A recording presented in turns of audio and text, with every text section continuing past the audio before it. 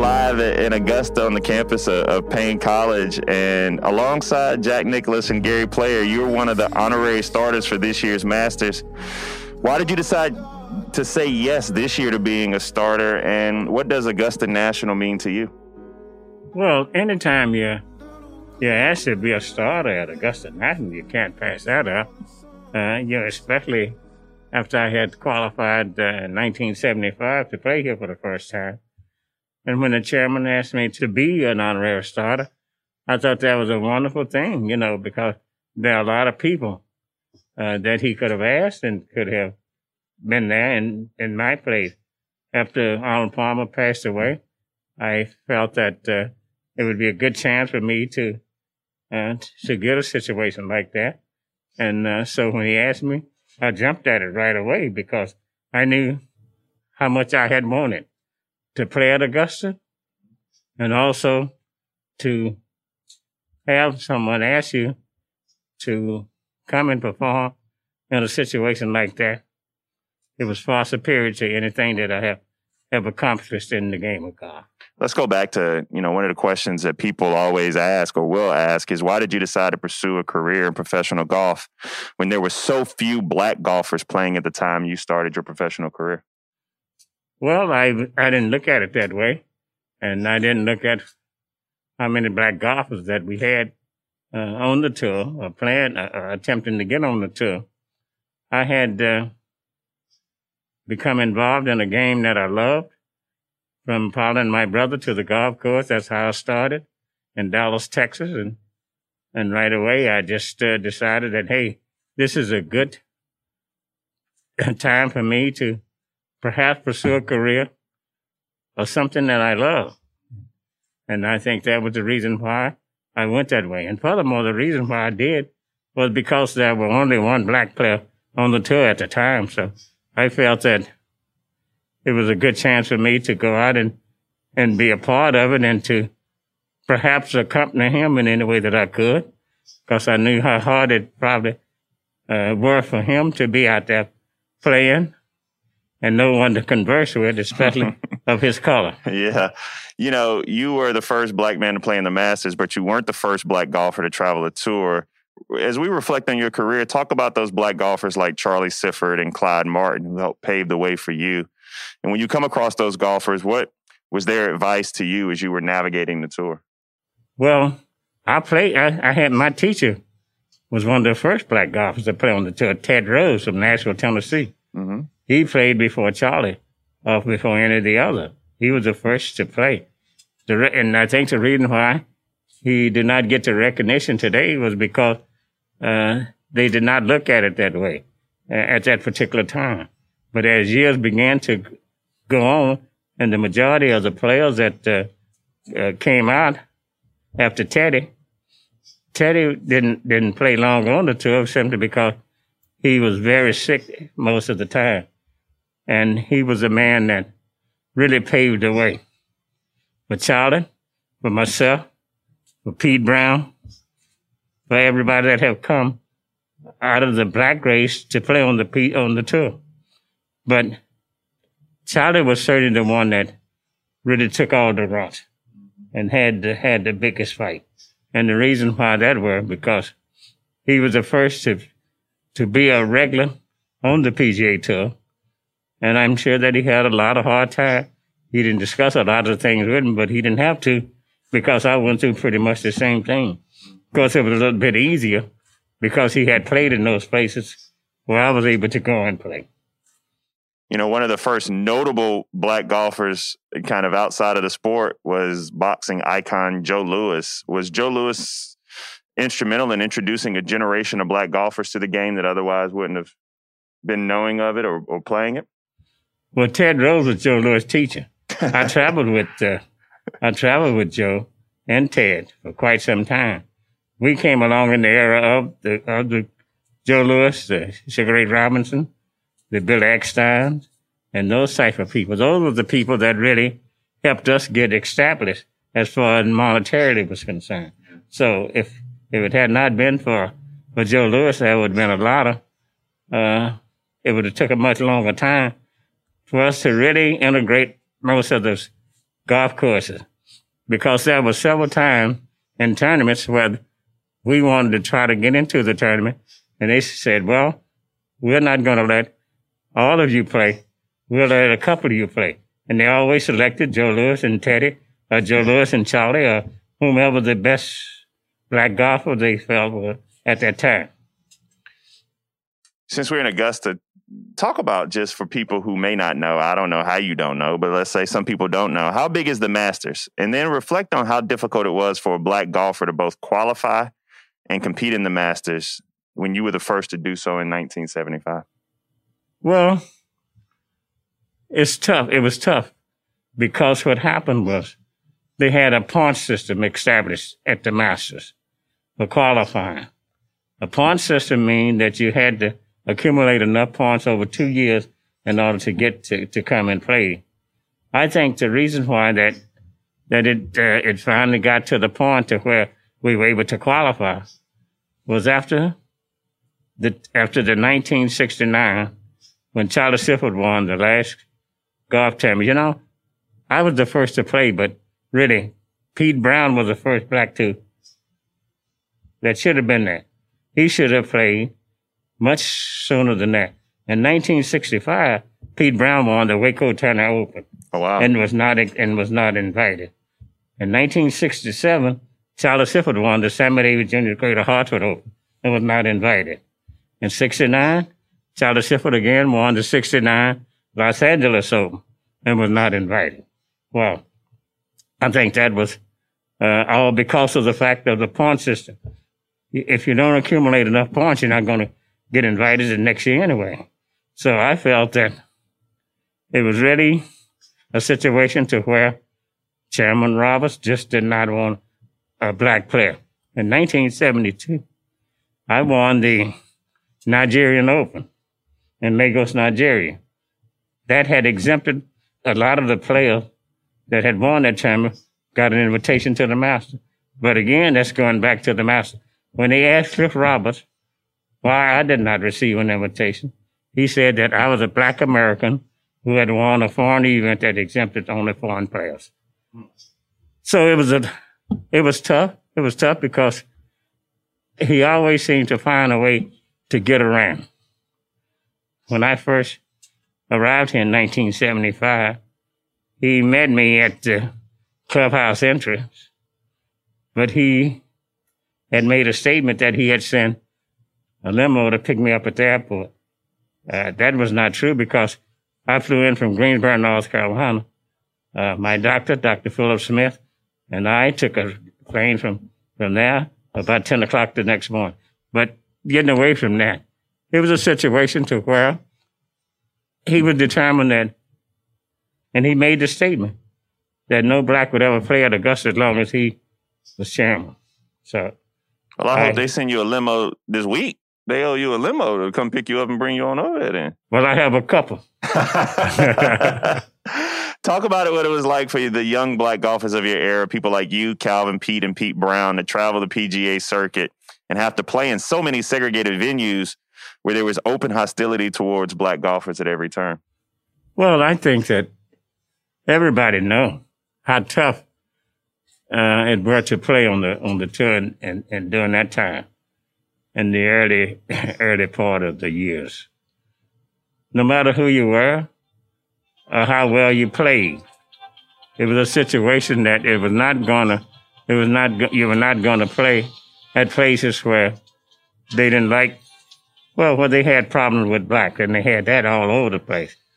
But I think what happened is that as we began to play better and accumulate better scores and things, I think they kind of eased it down because they saw that we were a threat for winning. Mm-hmm. And I think that was the reason why they kind of opened up. I know in 1970, just a couple of years after the assassination of Dr. King, I was in Memphis, Tennessee, and I was leading the golf tournament going to the 15th hole. And I hit a good drive down the middle of the fairway. Someone from outside the road jumped the fence, came in, took the ball, and threw it out in the street. So by the time we got down to where the ball was supposed to have been, nobody in the gallery seemed to want to say what had happened. But anyway, to make a long story short, when the tournament supervisor came down and asked what happened, no one said it. Well, just so happened that the two players that I was playing with, one was Tommy Aaron and the other was Terry Deal. So they asked Tommy Aaron if he had saw what had happened. He said he was over getting some water. So Terry Deal spoke up and said, the ball was approximately right here. And somebody had to get the ball and throw it away. Anyway, I got a drop. So it was a lot of heckling. Did it cost you a stroke? No. Okay. Because we had a witness of him. But anyway, it was a lot of heckling and name calling as we played on. And you just want that nigga to win the tournament, so many things like that. Then, after we finished, I understand that they got several calls at the clubhouse that if I won the tournament, I'd never leave Memphis. So the next day, I played under police armed guard, the 18th hole, the 18 holes the last day. I finished second in the tournament. I shot 70. Dave Hill shot 65 the last round and won the tournament. So, but I've never heard that story a day before in my life. I mean, those are the stories that are so important. I mean, that's an amazing story. And you still finished second. Yes. I shot 70, and he shot 65, and he won. He beat me by a shot. But it was an amazing thing because Ted Rose, my instructor, was there, and he was ailing pretty bad. Ted wasn't feeling too well because they had diagnosed him with cancer. So, but he was there at Memphis, willing to walk and watch me play. And then on Sunday, I asked him not to come back because I felt it was just too much for him. And they wouldn't give him a card. Of course, they wouldn't give anybody a card at that time, but they certainly weren't going to give no black player a card. So that's pretty much the situation of the incidents that really was most notable in my career. As we began to play more and more on the tour, things began to subside a little bit because we had more players coming on the tour, like Calvin Pete, like Jim Dent. So many people that really, so many players that really had a chance. And they did a lot of great playing. I mean, these guys really, and I knew what they was up against because I had been through it. So my hat is certainly off to them and their wonderful success that they had. I just wish they could have won many more tournaments. But, you know, as you look back over the record, you look at a player like Calvin P., who won more golf tournaments in a shorter period of time of anyone on the tour. He won 12 golf tournaments in the short span of the years that he played on the tour.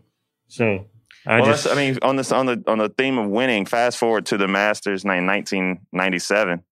For black pioneers like you, what did the victory of Tiger Woods mean to you personally to see a black man finally prevail at the Masters? Well, I had been at Augusta and had watched Tiger progress as an amateur the 2 years that he played prior to winning. And I made a statement to the press after the 95th year that he would certainly win a golf tournament because I had noticed the type of club that he was hitting into those greens. And I knew that if he continued to improve year after year and learn more about Augusta National, that he was going to be successful. And he was. And I was there when he won. After embracing his dad, he came to me, and we embraced because that morning before he teed off, I went to him and we had a little talk at the back of the golf course. The practice range, and I said to him that this would be probably one of the hardest days that he would have because of him being so far out front that he had to keep his mind on the business. So he did, and he was successful. And the next day, our picture appeared on just about every magazine around the country. golf is still largely a participated and played by white athletes, even after Tiger Woods' emergence. Why haven't we seen another black golfer emerge in a meaningful way since Tiger? And what can we do to get more people of color involved in the game? Well, that's a good question, because every time I say something that needs to be done, it always seems to go in the opposite direction. But well, say it again. We're going to go in your direction this time. Say it again. We certainly need more players on the tour. Right now, the expense is so great that I think financially they're just not prepared right now. I think they need to have more financial success so it can have them play at a much easier pace. And plus the fact you have to have the game. You can't just come out and play on the tour without having a game. You have to work at the game. You have to have the game. You have to be dedicated. Yeah. And that's the one thing that I think that all of the black golfers that are going to come on the tour now have to have a little more dedication. And I think you will see that in the future. We've seen programs like First Tee and HBCUs like Howard and Morehouse expand their golf offerings. And recently we've had the Lee Elder Golf Scholarship here at Payne College in Augusta, where we sit today. What more should the golfing profession do to invest in its future? And what do you want to see when you talk about your legacy? What do you want that to be? Well, I think what we have to do is to have more people have a tendency to try to back a situation like what Augusta National did for Payne College. Talk about that HBCU relationship between Payne, your experience, and Augusta National. Well, my experience with that, I'm just coming into it. This is the first year of me being involved in this, and I didn't know too much about the HBC. Even though I coached the teams and helped the team somewhat during Shirley Lewis' administration. Oh, okay. After she left, I didn't have too much more time with the Payne College team. But I think that what have to be done is that you have to have the participation of golfers, good recruiters, good coaches that's willing to work there, good administration that has a willingness to go out and search for these young people, go out and talk to them, offer them something that they can be happy with, to come to your school and play. And these are things that I don't see a lot of the colleges going around doing, because it's very easy if you have a golf team and you're going to play a lot of the town that you go in the different colleges, you certainly can see all of the talent. And if you have enough money set aside to where you can promise these kids or offer these kids things to come and play at your college, you can do that. But you have to be careful, because you can't go in and just talk to a kid without getting permission. So I think that's a lot of things. That's a lot of things that are keep holding them back.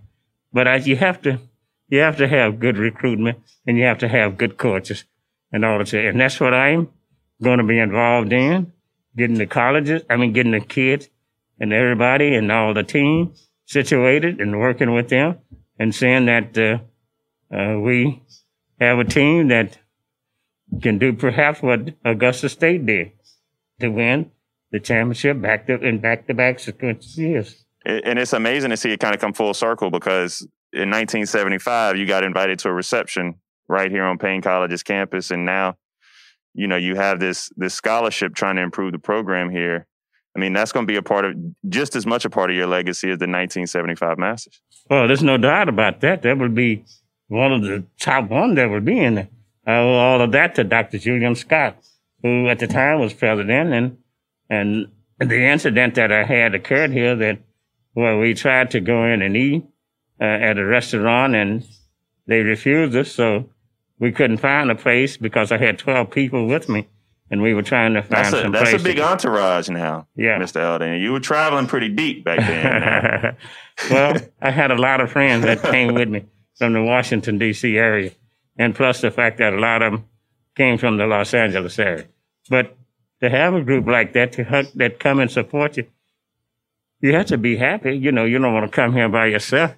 You've been a loner for a long time. Yeah, and Payne welcomed you on campus. Yes, by all means, with great enthusiasm. Well, it's a pleasure to have you back today on campus. It's a pleasure to have you back at the Masters. And I just want to say thank you from the bottom of my heart. I stand on your shoulders. They call me Tiger in the woods when I play. I'm a handicap that's pretty high, but I play because of people like you. So, well, thank you so very much. So you have to practice and be Tiger out of the woods. Trust me, I practice enough. Thank you so much. Have a blessed day. Thank you for having me. It's been a great pleasure. All right, thank you.